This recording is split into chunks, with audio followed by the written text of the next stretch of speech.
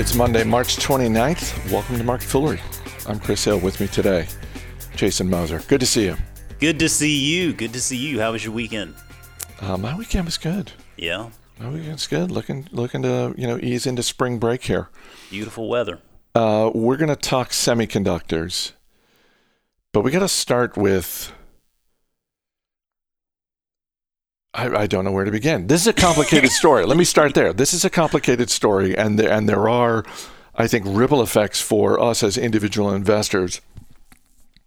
So let's start with the context that over the last 6 months, shares of Discovery Communications and Viacom CBS have done quite well. They've been bid up. I think they've roughly doubled over the last 6 months. Over the past week, however, both of those stocks have been cut in half due to forced selling by the firm that had been buying it up. And I will also add that today shares of Credit Suisse are down 15% because they said they face a highly significant and material hit to first quarter results after an unspecified fund had defaulted on margin calls to Credit Suisse and other banks. This is a firm I'd never heard of until today. I think a lot of people had not heard of it until today. Archegos?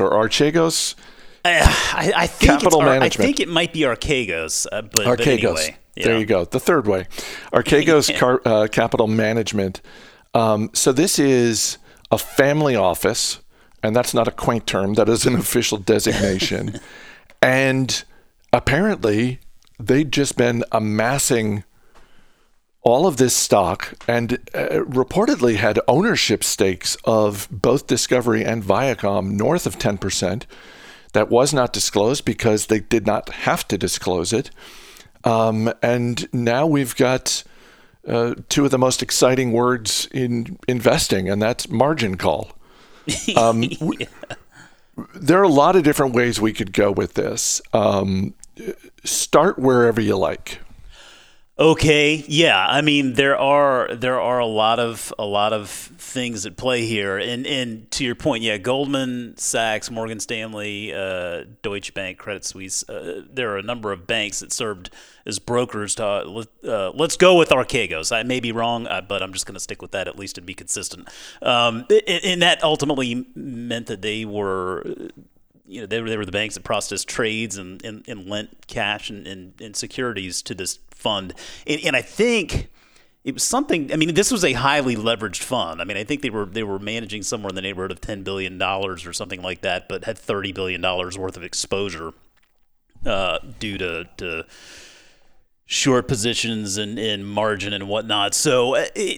Wow, yeah, there are a lot of different ways we could go with this. So ultimately, in thinking about this all morning, there's so much to unpeel here that I feel like it lent itself very, very well to a David Letterman style top 10 list. Do you remember back in the day of the Letterman show, the top 10 list? Absolutely. Yeah, I mean that was like that is like iconic. And to me, this is just a great opportunity for a David Letterman style top 10 list. So let's go ahead and jump into it. Top 10 lessons learned from Archegos.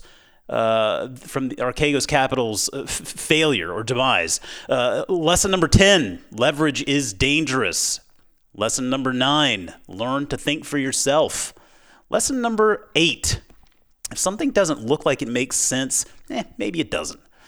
Lesson number 7, sometimes the road less traveled is less traveled for a reason. Lesson number 6, hey, Chris, guess what? Fundamentals actually matter.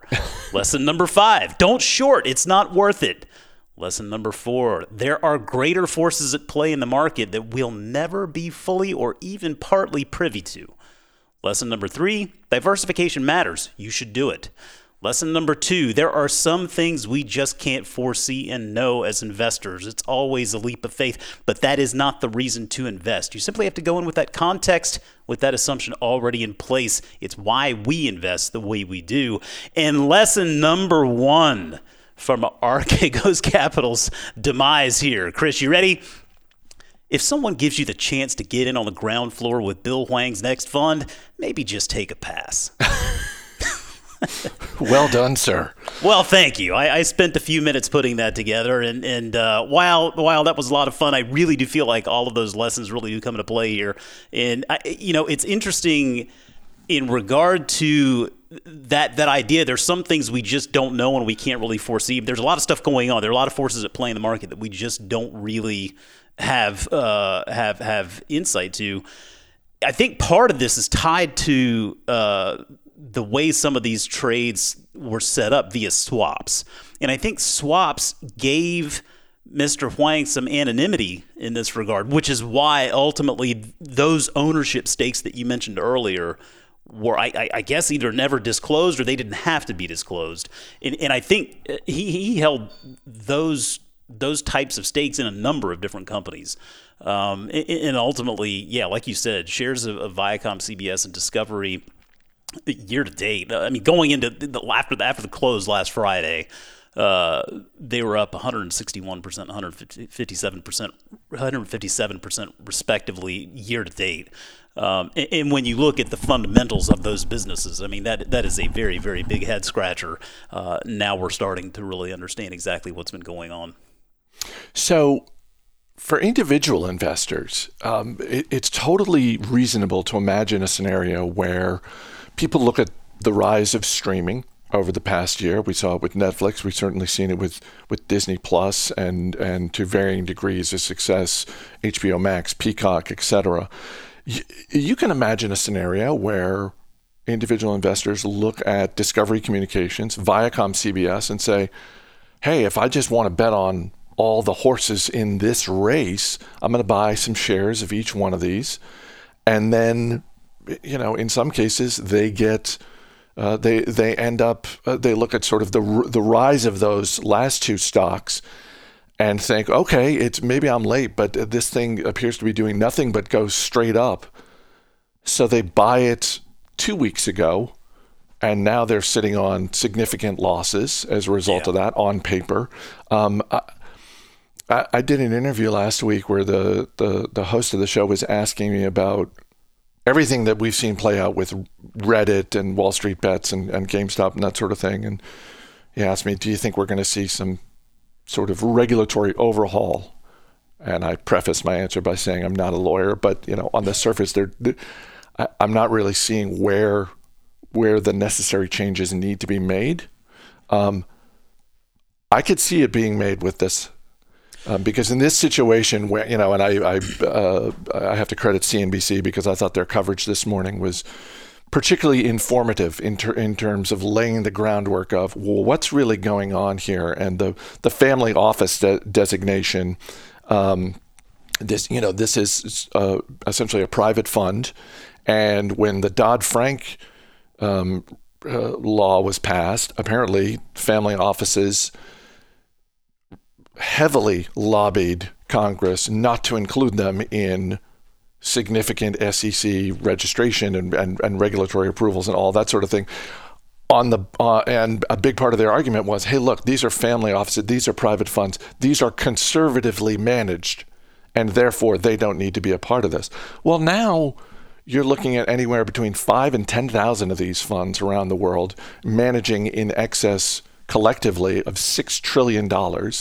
Yeah. And the ripple effect for individual investors is real. And so this is a situation where I could see this being revisited because it's not just mom and pop investors who bought shares of Viacom, CBS, and Discovery Communications. I'm pretty sure the people at Credit Suisse are not happy about what's happening. We'll see where it goes from here, but for the moment anyway, the damage appears to have been contained. Yeah, I think you're right. I mean, I think just like anything, you work within the rules that you're given, and whether it's a game or whether it's taxes or whether it is, in this case, investing in the financial markets. I mean, I'd like to believe that this is probably just one bad apple, but my suspicion is, given the number of funds out there with this designation, it's not the only one trying to use the rules to its advantage. I mean, that conservatively managed descriptor there is important, because I think you could argue that this fund was not conservatively managed. Perhaps it was in Mr. Huang's eyes. I think most of us would disagree.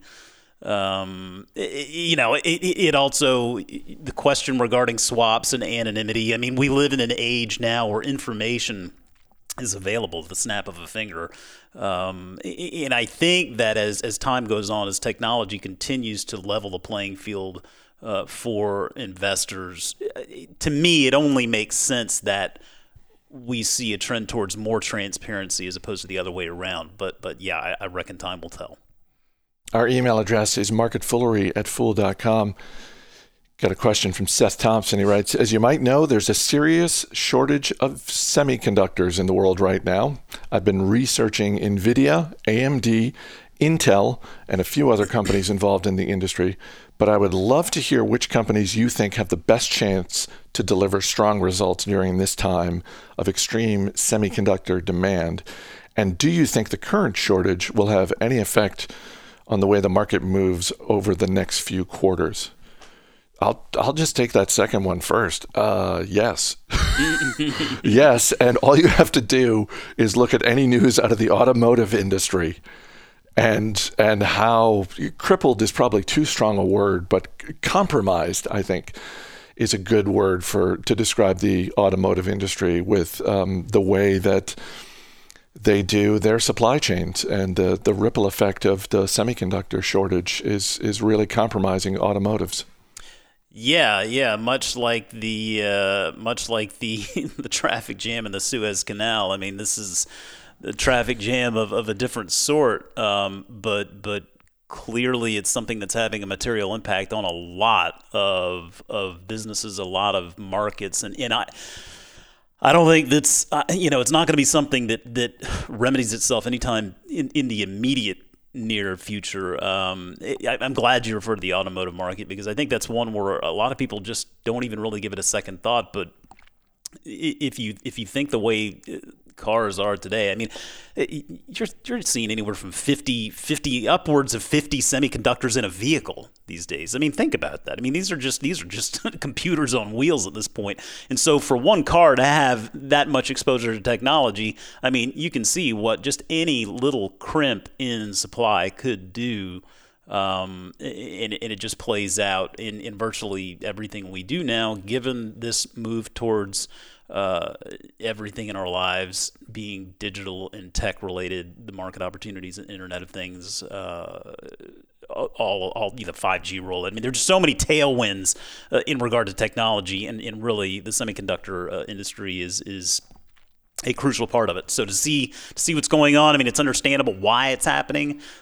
It's good to know that it is a temporary thing. It's not something that is going to last forever, but it is something that is going to be around for a little while longer. I like the companies pointed out there by Lewis in NVIDIA and AMD and Intel. I think they all provide some interesting and different looks. NVIDIA being clearly a name that's top of mind for its graphics capabilities, and then AMD, one that probably, I mean, a stalwart in the industry that probably a lot of people haven't really thought about a whole heck of a lot lately, but they've got that acquisition with Xilinx that's getting ready to close. Intel making a big pivot. That Foundry news I think was pretty fascinating, and it'll, we'll have to wait and see how that ultimately plays out to see if that was a good decision or a bad one.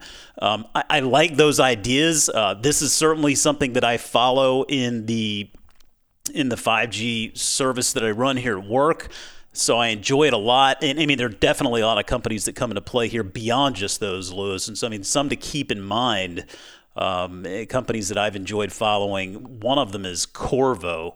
The ticker there is QRVO. But Qorvo focuses specifically, or it has a specific focus. This is not all that it does, but it has a specific focus on ultra wideband technology, or UWB, and that's basically short range radio technology. It's used to move large quantities of digital data over short distances.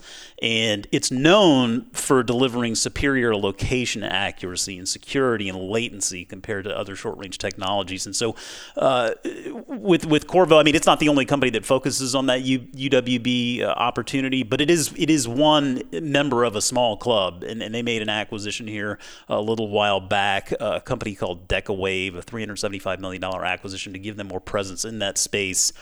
In Qorvo management on the most recent earnings call, they did make mention of the supply chain constraints. It's not something you can just remedy as an individual company. You kind of have to just weather the storm, so to speak. It may keep a lid on growth here in the next couple of quarters, but that growth will ultimately flow through. They do have a big customer in Apple. But that oftentimes can be a very good thing, particularly as you've established that relationship over a long period of time. So Qorvo, I think, is one to keep an eye on with a focus on that UWB technology. Another one that I feel like over the past 5+ years has really flown under a lot of radars, and for good reason. I mean, it's been pretty stagnant thanks to saturation in the smartphone market, is Qualcomm. A name I'm sure probably everybody out there is familiar with at this point, but Qualcomm has just a tremendous business on both the chip side and its technology side. It's got a valuable IP portfolio and really generates a lot of operating income just over licensing the technology that it has in its portfolio. I think somewhere in the neighborhood of 140,000 plus patents in their IP portfolio that really give them just it feels like a presence in virtually every device that we own.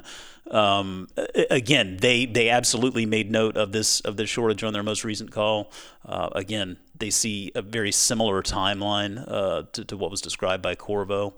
And then I think finally one that it's kind of a sleeper, I think. For a lot of folks, and again, I think a lot of this has to do with the fact that it really hasn't grown over the last several years, and a lot of that is for the same reasons as something like a Qualcomm, but Marvell Technology. The ticker for Marvell is MRVL. Qualcomm is QCOM.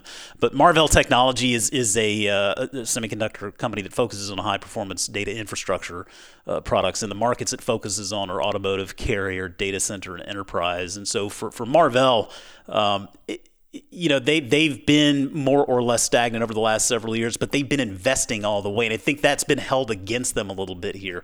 And when I say investing, I mean investments in R&D have been around 35% of revenue on average each year since 2016. So that I think has crimped profitability for the business. But they have made a lot of investments in this 5G rollout, and they are seeing a lot of demand for it now. And management did note on the most recent call this shortage in some of the reasons for it. I mean, understanding it, part of it is COVID-19, part of it is this just growing role of tech in our lives and whatnot. But from their perspective, and Marvell keeps a pretty concentrated customer base, but they have seen with their customer base that this is going to be something where it's more delayed. Those customers aren't able to go somewhere else. It's simply going to be, it's more or less a timing thing. And then I think with Marvell, they've also got this acquisition of Inphi, which is getting ready to close as well. And Inphi is a company that focuses on helping move that data within the data center and outside of the data center. I think that acquisition of Inphi it's going to give them a nice little boost to that overall market opportunity that they pursue. To my mind, I think Marvell is actually a little bit of a coiled spring going on here. I wouldn't be surprised at all to see Marvell have a great coming 5 years here. But there's a few names in the space beyond what you mentioned there, Louis. I think it's a tremendous opportunity that we're going to watch play out here over the next several years, and I'm going to enjoy following it. Yeah, thank you for reminding me. That it was a great email. It was also a little confusing in the fact that, up in the header, it said his name was Seth, and then he signed it Louis. So we're just going to go with both. Cause I'm going with Louis because I didn't even hear Seth. I just saw Louis and I thought, okay, but yeah, either one. Thanks for the email. Either way, that's happened a few times over the years. Sure. It's like it's kind of like the pronunciation of Archegos. It's like, exactly. We're going to I think I pronounced it 3 different ways, so, hopefully one of those 3 is correct. It's whatever you want it to be, big guy. It's whatever you want it to be. Jason Moser, great talking to you. Thanks for being here. Thanks, Ben. As always, people on the program may have interest in the stocks they talk about, and the Motley Fool may have formal recommendations for or against, so don't buy or sell stocks based solely on what you hear. That's going to do it for this edition of Market Foolery. The show is mixed by Dan Boyd. I'm Chris Hill. Thanks for listening. See you tomorrow.